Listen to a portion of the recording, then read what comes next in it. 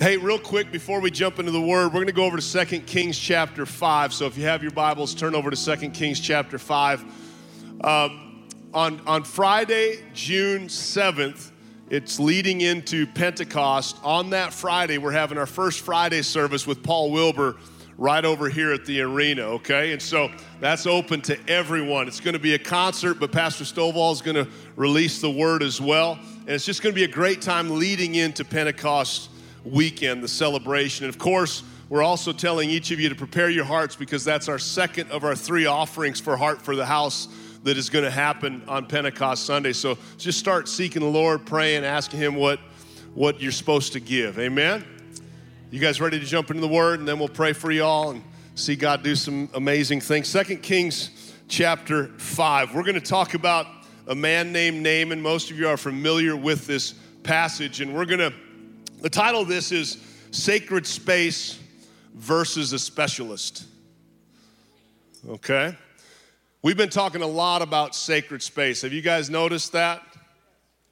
There's 2 of you that have noticed that. This is a profound sacred space. And we talk about God as being other, and we talk about Him being holy. And when you think about sacred, when you think about holy, when you use words like consecrated, what the main focus is actually God being so distinct, so other compared to every other God. Does that make sense? And so when we talk about sacred space, what makes this space sacred is because of the presence of a king, and His name's Jesus. You, as great as you are, you're filled with the Holy Spirit. When you came in, you didn't make this space sacred. It was already sacred because He dwells here. Amen? And so each of you are actually called sacred space because wherever the presence of God dwells, wherever He is, that place has been made distinct.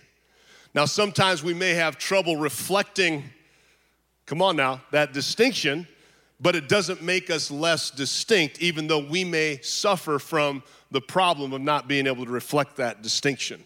And so tonight we're going to look at Naaman. He's a real prophetic picture of pointing ahead to the priesthood, honestly, of every believer and to the work of Jesus Christ Himself. We're just going to jump right in. 2 Kings chapter 5. It says, Naaman, commander of the army of the king of Syria. And so you're cluing in, this is a man who leads the army of one of God's people's enemies. All right, and so Naaman, he was a great man with his master and in high favor. So he was not only a great man, but he had favor with his king. Because by him, the Lord, strange passages like this, the enemy ruler of the armies of the enemy is being utilized by the Lord. What if the giants in your life were actually sent by Jesus?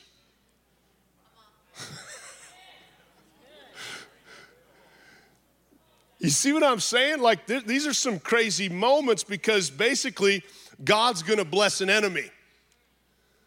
Aren't you glad He loves enemies? Because you once were His enemy. Jesus tripped everybody out when He said, here's what I want you to do. Don't just love your neighbor. I want you to love your enemy. This is crazy talk. And we're going to see how God Himself can occupy space to such an extent that even enemies can get transformed. The Lord had given victory to Syria through him. Did you know that God can teach you through defeat? I know y'all want to win all the time, but there's sometimes you got to understand there's a power in losing if you realize you're not a loser. See, losing's painful if you think you're a loser. Okay, anyway, let's move on. So it says he was a mighty man of valor, but he was a leper.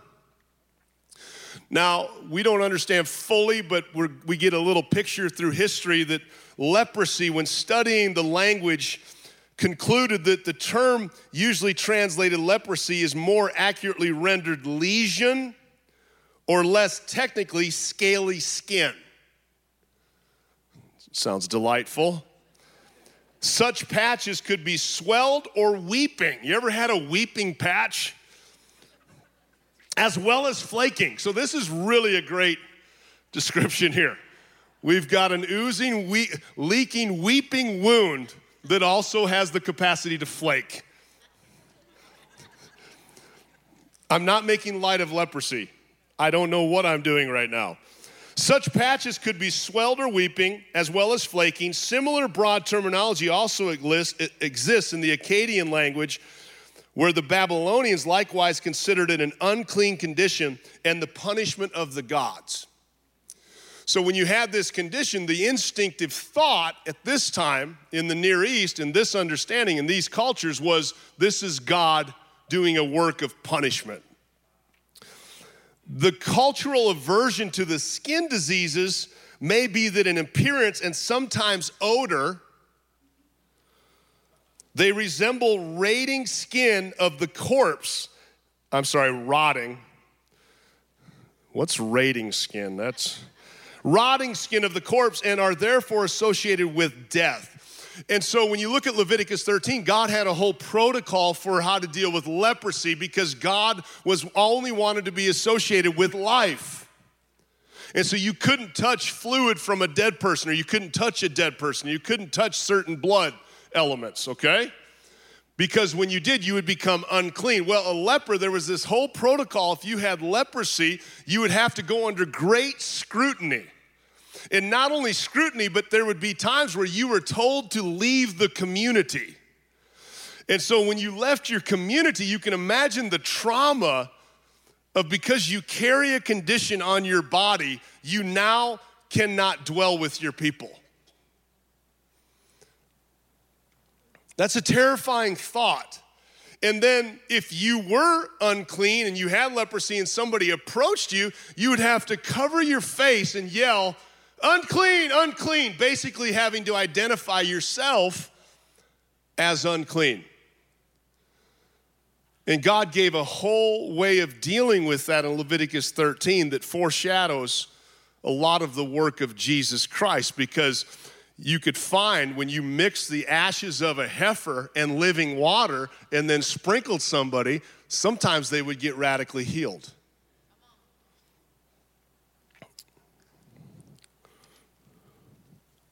You all with me tonight? Now, the Syrians, verse 2, on one of their raids had carried off a little girl from the land of Israel, and she worked in the service of Naaman's wife. She said to her mistress, "Would that my Lord were with the prophet who is in Samaria. He would cure him of his leprosy." And so obviously Naaman was struggling with this disease. It was widely known in his household for sure. I can't imagine Naaman, even on his best day, he would probably have to cover himself up to hide what was really going on. You ever had a condition in your life where you felt like the only way you could deal with it is to cover it up? It's a painful position to be in. I've been there before, where you think your only mode of survival is to not expose your weakness because you're fearful that if you expose your weakness, it's going to get exploited by somebody.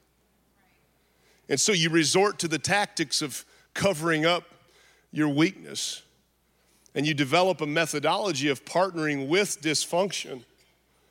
And we can sometimes live so much with conditions that we begin to partner with them and they become our identity. And we don't know where the disease, sickness, or issue ends, and we begin. And God wants to liberate us. He wants us to understand the reality of sacred space. And Naaman's about to experience the power of when a God named Yahweh, Naaman's under the rule of an inferior Elohim, and he's about to encounter the God of all gods and how he deals with these things that afflict us. Naaman went to his Lord. So hope starts stirring, right? There's somebody that could actually do something about this condition. And he goes to his king and he says, told him about the girl from Israel. And then in verse 5, the king of Syria said, go now. Man, I'll send a letter to the king of Israel. So he went, taking with him 10 talents of silver, 6,000 shekels of gold, and 10 changes of clothing. Converted to today's buying power, this would equate in the vicinity of $750 million. Can you say somebody's hungry for healing? When you're bringing $750 million to the, Pentecost offering, there's probably some desperation in your life. I'm prophesying that over somebody. Because the truth is, where we spend and exert our time, our treasure, and our talents is where our appetites are. And when you start learning how to allocate your assets in the proper place in the hands of the king, crazy things can happen. When you're willing to give up $750 million to get a touch from a dude you've never met and a God you have no experience with. See, one of the greatest commodities of the kingdom of heaven is hunger. Wise men still travel to seek out the truth of God because there's hunger. Quick question, are you hungry tonight? No, I'm serious. Are you actually hungry for someone, something, or are you content? See, contentment will rob your hunger. And hunger, you don't even realize you're hungry. And when you don't realize you're hungry, right, you're not eating the right stuff, you get malnourished. And you don't even realize you're being malnourished until storms show up and reveal how frail you are. You ever notice you don't need much strength unless there's something going wrong in your life? You realize where you've been spending your energy and your efforts by when a storm shows up and you're now depleted. This dude is depleted. He's tried everything. And I admire this cat's hunger. Going into an enemy's territory to an enemy prophet, an enemy minister of a foreign god to get his healing. Verse 6, and he brought the letter to the king of Israel, which he read, when this letter reaches you, know that I have sent Naaman, my servant, that you may cure him of his leprosy. There was miscommunication. Verse 7, the king of Israel reads the letter, tears his clothes, and he says, am I God to kill and make alive, and that this man sends word to me to cure a man of leprosy? Only consider and see how he is seeking to quarrel with me. We're not going to spend any time on that. Verse 8, but when Elisha, the man of God, heard that the king of Israel had torn his clothes, he sent to the king saying, why have you torn your clothes? Because that was a sign of great strain and struggle and affliction. Why have you torn your clothes? Let him come now to me that he may know that there is a prophet in Israel. I like Elisha. So Naaman came with his horses, his chariot, stood at the door of Elisha's house, and Elisha sent a messenger to him saying, here's what I need you to do. Go and wash in the Jordan 7 times, and your flesh shall be restored, and you shall be clean. The prophet gives him what? A promise. See, back then, when a prophet released a promise, it had to be fulfilled, or you got stoned to death. Okay? So Naaman maybe doesn't trust this prophet, but when we read these words, this prophet is basically given a promise. Here's the protocol to see the promise fulfilled. Let me give you a little insight on how to see promises fulfilled in your life. Follow through.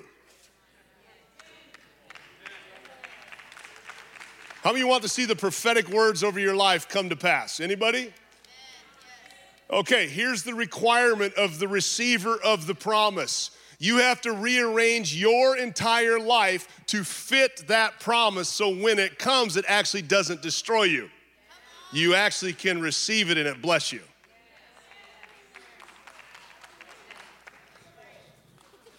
So, we're kind of getting there tonight. It's just like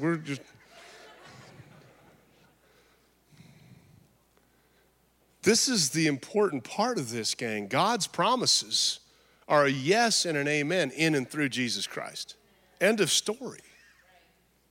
There's no gap between what God says and what he does. He walks in full integrity to perfection.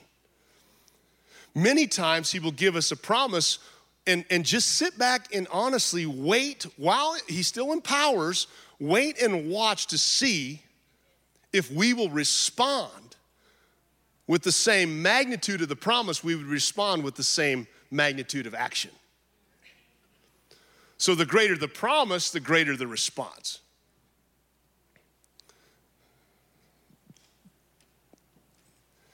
Look at your neighbor and say, he's talking about being responsible. Look at your other neighbor and say, responsibility is a good thing.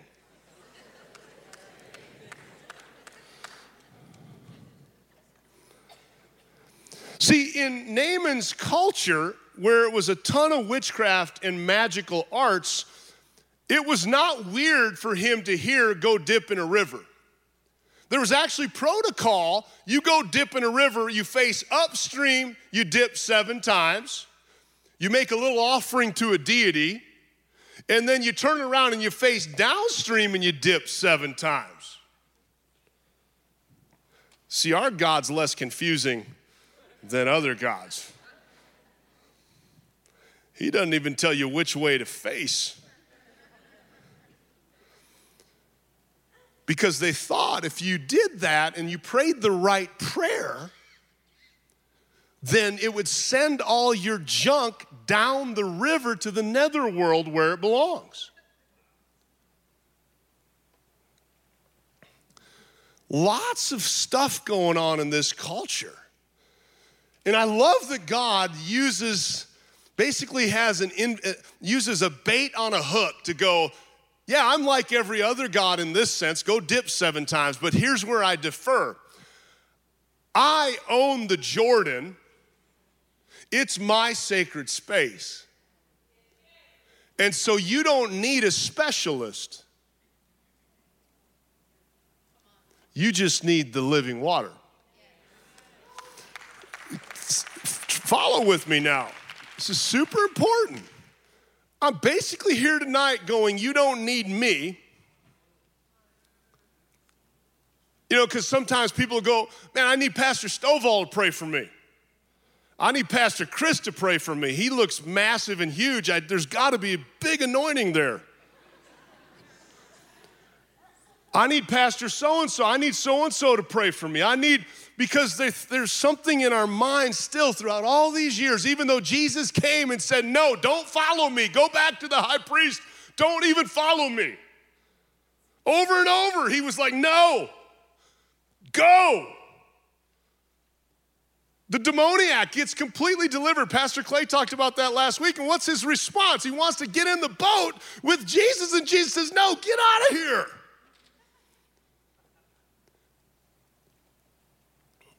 And he wants to convince us that we are now the Jordan. We're now the living water.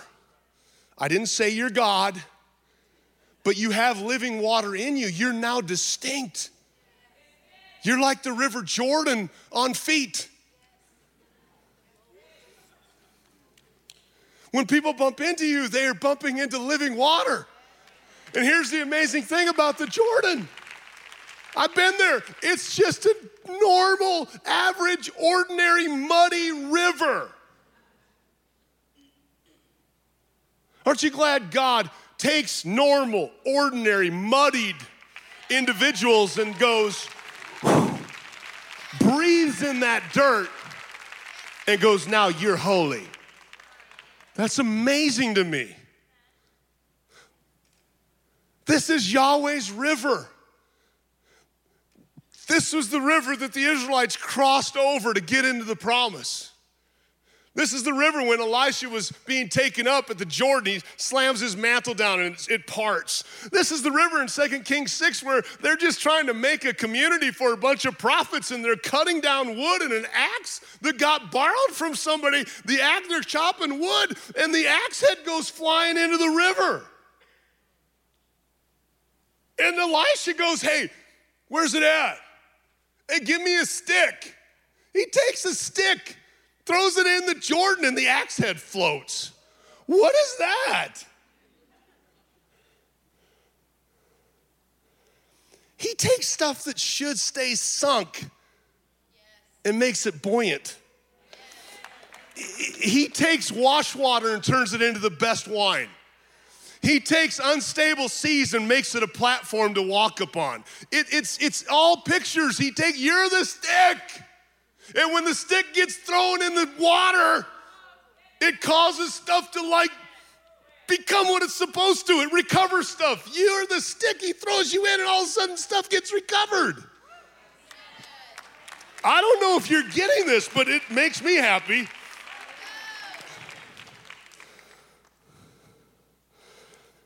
This is what messed Naaman up. This is why he got offended. Naaman was angry because it required in his culture, those gods required a specialist. Our God's the only God that says, I want the whole group of y'all. You're the specialists. You're the kings. You're the priests.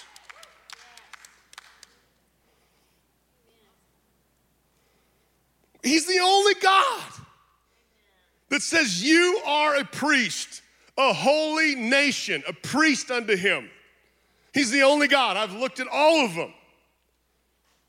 He's the only one that offers the sacrifice instead of you. He's the only one. Be glad that holiness is not morality because that would just make him a taskmaster.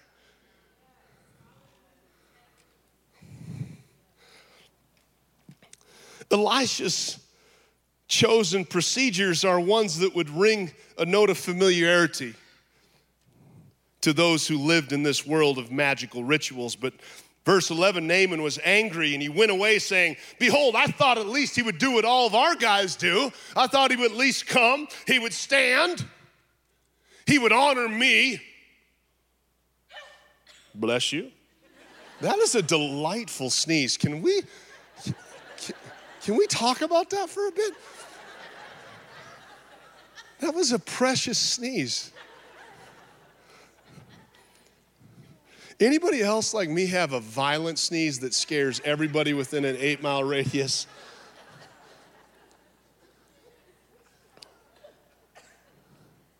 Surely he'll stand and he'll call upon the name of the Lord his God and he'll do some kind of ritual because back then they would have a protocol. They would honestly lift their right hand, have their palms turned in and their elbows bent and recite an incantation. Imagine we do an altar call tonight and all right, everybody come and receive.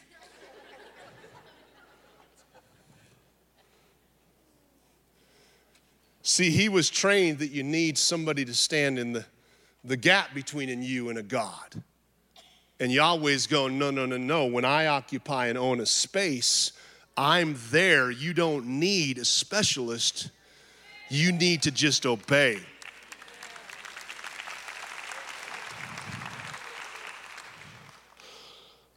He's like, well, if it's just about a river, then I'll go to one of our rivers, the Bana and the Parfar and the other rivers of Damascus. Better than all these waters of Israel. Could I not wash in them and be clean? So he turned away in a rage. Ladies and gentlemen,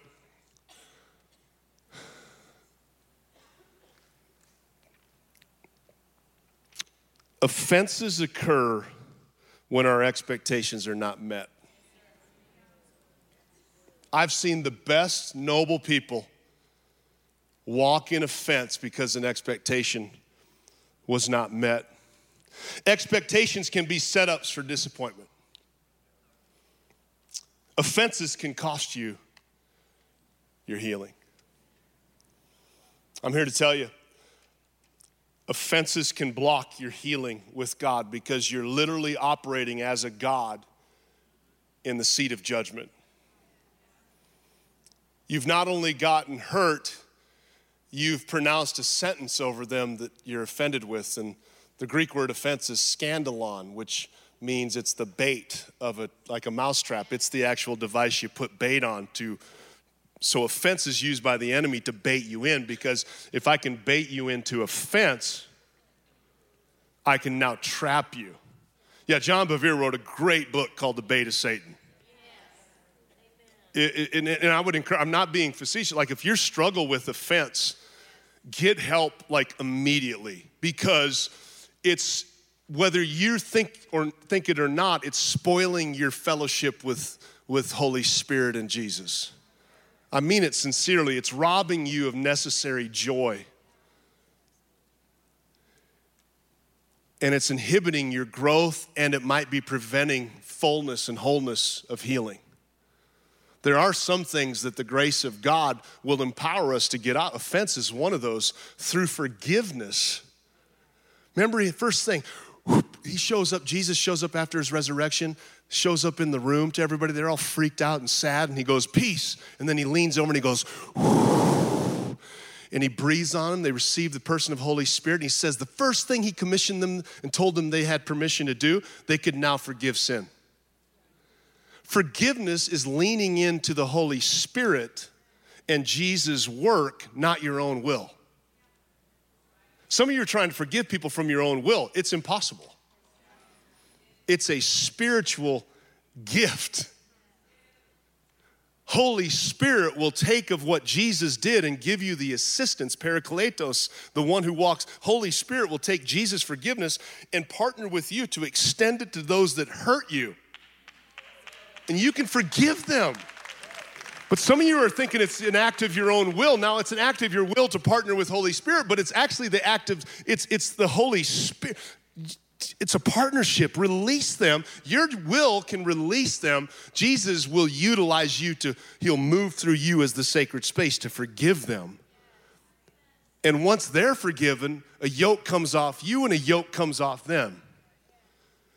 That plank that was in your eye gets taken out, and you suddenly can see better, because now you realize what they did to you is a minor little speck compared to what we all did to Jesus. And that's hard, because some of us have been abused, some of us have been taken advantage of, some of us have been hurt badly. But there's something so powerful when you have the power. God gives you back the power to forgive.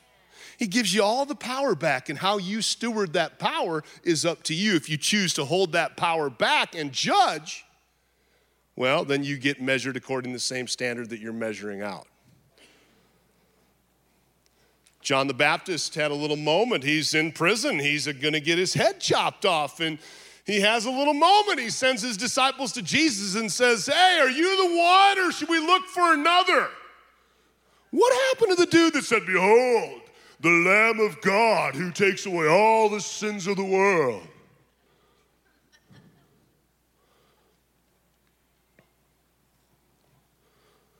You can get offended at God. Sounds weird to forgive God. Can you forgive God? Is that even theological? I don't know, but it's probably a good idea if you're offended at him.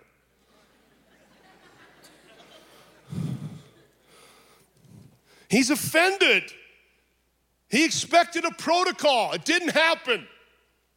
How many of you ever came into a situation spiritually where you expected something to happen and it didn't happen? And then because we're humans, we always got to have a solution. We got to figure out why it didn't happen, and where are the open doors, and where's this door and that door, and maybe this and that, and blah, blah, blah, blah, right? We always got to have an answer. We got to fix it, got to fix it all the time.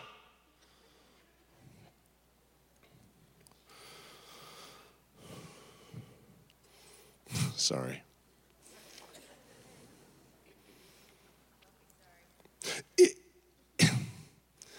It would have been unusual in the ancient worldview for rituals to be performed without the presence of a specialist reciting incantations accompanied by appropriate gestures and orchestrating the procedures. See, and here's the dilemma. We're glad you're here, But just a dude, like everyone that stands up here and ever preaches, just dudes and mighty women.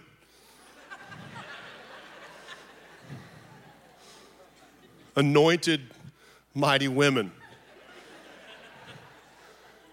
There's nothing, we have the same Holy Spirit you have. And see, when we agree, powerful things can happen because it's spirit to spirit. But if you come looking to me tonight to like do this little, I'm gonna bend, do this stuff. I mean, I love the priestly blessing, but I'm convinced even if I don't get to it tonight, he still loves you and blesses you. I'm just convinced of that. I love doing it. But again, why don't you stand up and give me the priestly blessing? Tonight, that's how we'll end. You guys all stand up and recite it to me. And then I'll receive your blessing and I can go home.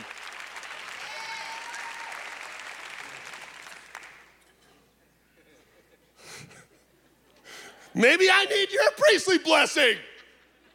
Did you ever think about that? Verse 13, the servants came to him and said, my father, it is a great word the prophet has spoken to you. Will you not do it? Has he actually said to you, wash and be clean? See, sometimes we get so caught up in protocol and theology that we miss the simple promise. All you got to do is call upon his name and you can be delivered. Just go dip in the Jordan. He owns it. Baptism pool, I guarantee that water out there is not holy because we prayed an incantation over it. As soon as you step up in that tub filled with the Holy Spirit, we've already dedicated a sacred space. As soon as you step up in there, then you go under. That water was holy well before you ever got near it. Nothing we did. All we did was fill the tub. But it's almost like when you agree with what he says that baptism is burial, right? And resurrection. And you trust that. See, it's a demonstration. God's requiring a demonstration from Naaman. Demonstrations are powerful. And we miss the simplicity. Just trust that when you come out of the water, it's newness of life. Just trust it. Just trust the promise. What if God owns the water in that baptismal tank?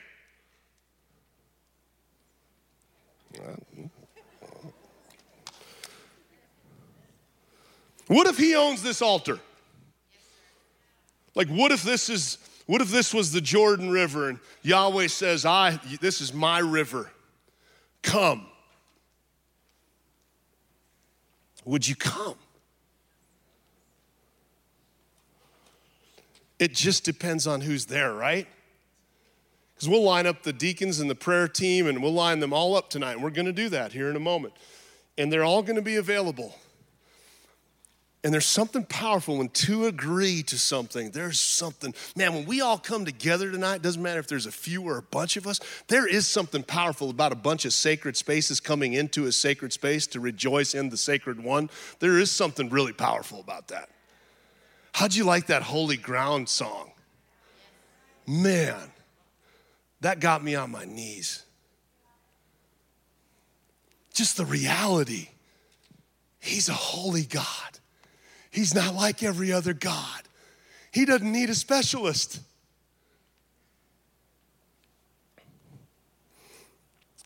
This is good news.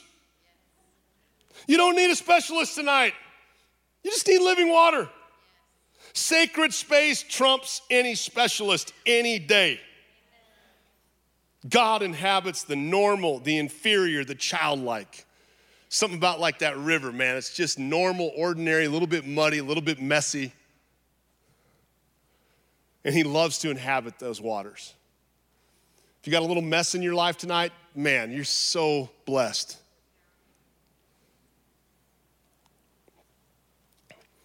It's only when we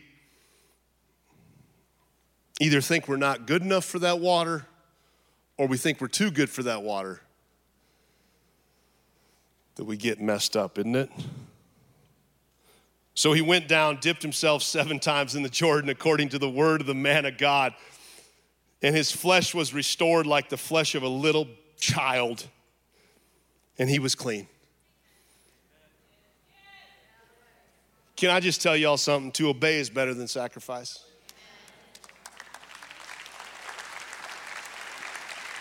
When was the last time you just said yes and just obeyed? No fanfare, no special music in the background. You just realized Holy Spirit is in you, so probably not a good idea to sin right now. You know, Holy Spirit makes it really inconvenient to sin. Have you noticed that? Yeah. And so when I spoke on this Sunday, when the Holy Spirit's in you, you have to intentionally suppress the reality that he's in you to sin willfully. You literally have to think that there's a veil, like he's covering his eyes. There are no eyes, but you understand. You understand, you like literally have to go in your mind, in your heart, you have to go, he's not watching.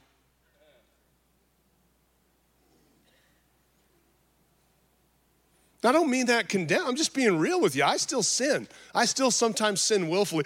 I know it's really shocking. We still sin willfully. And the fear of God is the recognition, he's in me. You could be, here, I'm convinced, I've seen it in my own life. You could be mid-sin, like literally mid-sin, and Holy Spirit's there, and he goes, hey, I'm here. You didn't go all the way. If you want to go all the way, go for it, but I'm here. See, maybe you need to start testing this stuff. Mid-sin, let's just start there. Mid-sin this week, cry out to Holy Spirit and see what happens. Seriously.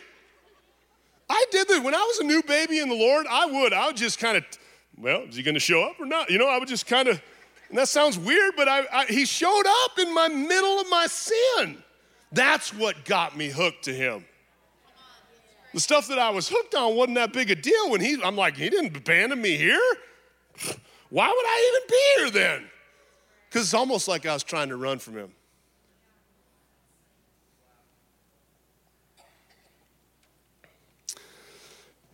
Dipped himself, man, got clean, little baby's butt skin, you know? Then he returned, verse 15, to the man of God. So to get to the Jordan from Samaria was a hard journey. So he goes through the hard journey, dips himself, just obeys, comes out completely clean, goes back to the man of God and said, behold, I know that there's no God in all the earth but Israel. Worship team, we can come back if you're not already back. So accept now a present from your servant. And I love our God. He doesn't need any gold. He doesn't need $750 million to motivate him to move. But now the offering is from a different place, isn't it? Now it's from a place of gratitude, not compulsion to get something. See, this Pentecost offering, bring your best as a response to his grace, not the compulsion to try to get something from him. I want a prayer room back there. We're building out a prayer room. All that money's gonna go to that. But let me tell you something. I'd rather you dig in with the Lord himself and give as a response of gratitude, not so we can just get a prayer room. Where you're all nasty and negative when you come in and see the prayer room because you gave something towards it. Oh man, that prayer room, I remember I had some financial difficulty and pastors compelled me to give and I gave. And stupid prayer room. Because Paul understood that. Don't give by compulsion, give by the leading of the Spirit in response to his grace and goodness. We'll have no problem paying for that prayer room. Because he's done a lot in all of our lives. He urged him, take it, but Elisha refused. Then Naaman said, if not, then please give to your servant 2 mule loads of earth. From now on, your servant will not offer burnt offerings or sacrifices to any other God but Yahweh. This dude became loyal to Yahweh. And the proof of loyalty, you'll see it on the screen, the proof of a loyalty is expressed through continual pursuit and devotion. You take the dirt you got here, you take the sacred space you get here, and you take it out there. and you invest your breakthrough you get here and invest it out there. See, he was probably going to take the dirt because his king would lean on his arm to worship this false god, and now he's loyal to Yahweh. So he's saying, I need this sacred space. Load up my donkeys with the dirt of God, because even the dirt of God with the Spirit in it, it's called Adam. He knew, I'm going to take the sacred space back to the foreign commonplace. And maybe he built an altar, or maybe he spread it on the ground because he'd have to get on his knees. And maybe he spread it on the ground every time he went in, put it under his knees, and he was on sacred space ground while his king was on common ground. That's how seriously this cat took his loyalty. So, where are we at tonight, gang? You know, like, say that again. We're in his presence. So if his presence is here, I gotta imagine we could dip in his goodness tonight and probably get unlocked and liberated from some stuff that maybe you've carried for way too long, but it's going to take a step of faith, isn't it? I was reading in Proverbs today, and it says the plans of a man's heart, like plans come from a man's heart. He wants to let you dream again and start planning again, and he says, once you plan, then I'll establish your steps. See, the Lord's responsible to back your steps, not your plan. And so I'm about to do an altar call. I need you to formulate a plan real quick. Tonight, do we designate the back of the sanctuary as the sacred space? We could, if you want to. Prayer team? I think we'll designate it up here. So we're going to have all of our prayer pastors, prayer leaders, deacons, anyone who's available for prayer. I want you to come right now, and I want you to line up. And you don't need them, but they're available if you do. Make sense? Stay with me now. Need you to make a plan. If you're not loyal to Yahweh, you've never asked Jesus you've never surrendered to his rule, his reign, his grace, then that would be the first thing, is to establish loyalty with Yahweh through Jesus Christ. Amen? And so make a plan tonight, okay, to grab somebody and say, I need this loyalty established in my life. If you need to be water baptized, I need you to make a plan. If you will make the plan and you'll step towards it, God will establish those steps. Make sense? If you need a miracle in your marriage, I need you to start thinking about an actual plan. First step would be to come, offer yourself to the Lord and just say, I'm loyal to you, and I want to be loyal to my spouse.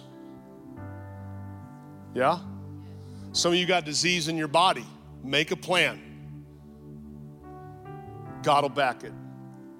You're on territory where healings could take place tonight. Why not? Some people say, well, what if God doesn't heal? I always say, well, what if he did?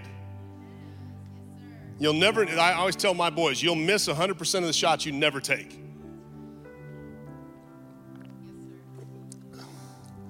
So at some point, we just got to start taking some risks. Yeah? We got a few minutes left here. We're not bound by that clock, but I want to be respectful of your time. So let's say in the next 10 minutes, why couldn't God move supernaturally here? You see, I don't know if I have enough profound prayers in me to move anything. I'll be straight up with you. I think it's going to be your hunger combined with his presence and your willingness to humble yourself and get under his presence, come into into the place of sacred community with him, he's gonna move there. Yeah? Okay. How many of you need a miracle in your life right now? Lift your hands way up high. Okay, what's your plan? Somebody was like, pointed. A good start to the miracle is response. I always believe a response is needed. So how many of you need a miracle? Then what do you think your response should be right now? Okay, then I'm not gonna do it. I'm on the count of 3, I'm not doing that stuff. Just get your butts out of your seat if you need a miracle and come down here and get some prayer. How many of you need a relational breakthrough? Lift your hands, and that may be your need a miracle. Okay, same thing. How should you respond? Just get up, come down here, get prayer. How many of you need healing in your bodies? Get up, get down here, get prayer. We're gonna sing, can we sing that Holy Ground? Man, we're gonna sing Holy Ground song over you. How many of you need, like, you've been feeling a little bit leprous, you know, you've been cut off, alienated, like you're disqualified. If you're struggling with feeling disqualified, come down here, man, and just get in the flow of what he's doing right now, which is restoration. Maybe you're that axe head that fell all the way to the bottom of the Jordan, and he's just gonna throw a stick in there, gonna bring the cross there and make it float again. Some of you need to come out of agreement with all that heaviness and that depression that tries to come, and just come on down. If you don't get prayer with somebody, get on your knees or stand in the presence of God and let him minister to you tonight. You don't need a specialist, you're just in sacred space. So just receive the grace and the healing. And as this song is being sung over us, can we all just stand up in here tonight just as the people of God?